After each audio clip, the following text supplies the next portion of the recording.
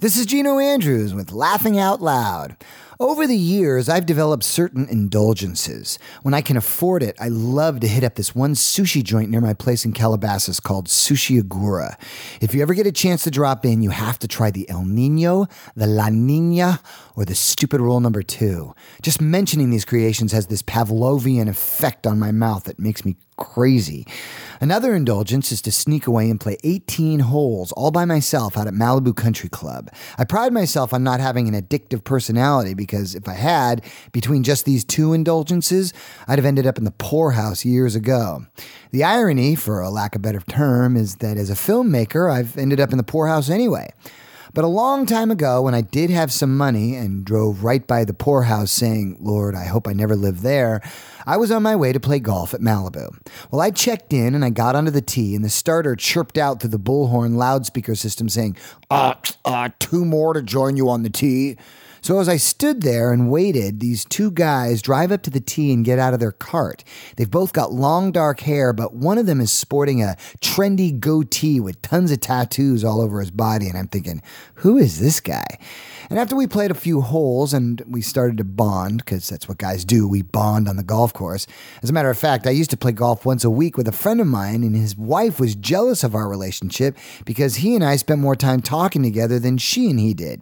Anyway, it was at that time in the round when you say, so what do you guys do?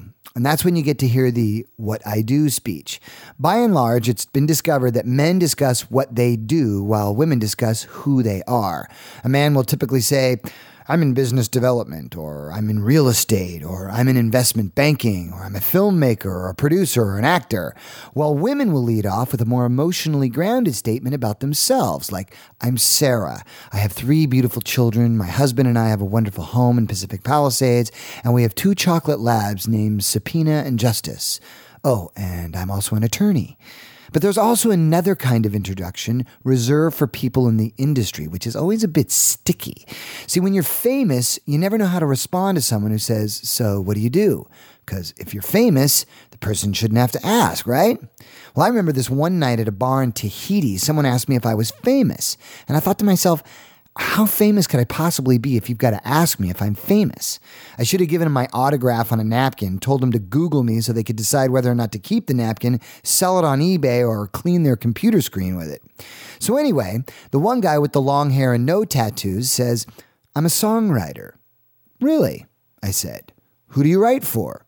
Humbly but emphatically, he replied, Janet Jackson. Wow, I said, all the while thinking to myself, this is the kind of guy who could buy the poorhouse, tear it down, and put up some condos. So then I turned to the tattooed goatee guy and said, and you? And right there on the tee box, he stared back at me kind of like, don't you know who I am?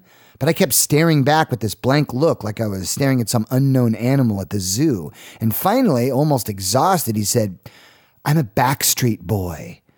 This was one of those moments where I felt empathy for my parents when they used to say to me, so what's a Def Leppard? And I'd say, oh, you're so old. But there I was standing in the tee box thinking, oh, am I this old? Actually, I had heard of the Backstreet Boys, but I couldn't have told you the name of one of their songs, and I certainly wasn't going to go home and brag about playing with AJ from the Backstreet Boys. But his attitude about the self-perceived breadth of his own fame made me laugh and think of something that Kevin Bacon once said. He said, any idiot can get laid when they're famous. That's easy. It's getting laid when you're not famous that takes some talent. Well, I find it equally as comical how fame is often measured by how much action one gets. The one thing about every famous person I've ever worked with or ever met, sadly enough, is that eventually 99% of them are candidates for future versions of the show Where Are They Now? Which kind of reminds me of a joke. This math professor is looking over a sea of 100 students in his class, all taking their final exams. Pencils are scratching away as the time ticks on, and at one point the professor says, pencils down, and everybody stops writing. Everyone except this one football student. One by one, the students come up to the desk and they place their exams on a pile, but the professor behind the desk is watching the football student make some final adjustments to his exam, and as he gets to the table, the professor says, I'm sorry, but it's too late to turn in your paper. The football player says, what? The professor says, you kept writing after I said pencils down, and now it's too late for you to turn in your exam. The football player says, "Do you know who I am?" The professor glibly says, "No, I don't." The football player quickly buries his exam in the middle of the stack of papers and says, "Good." That's my joke for this week. I'm Gino Andrews with Laughing Out Loud.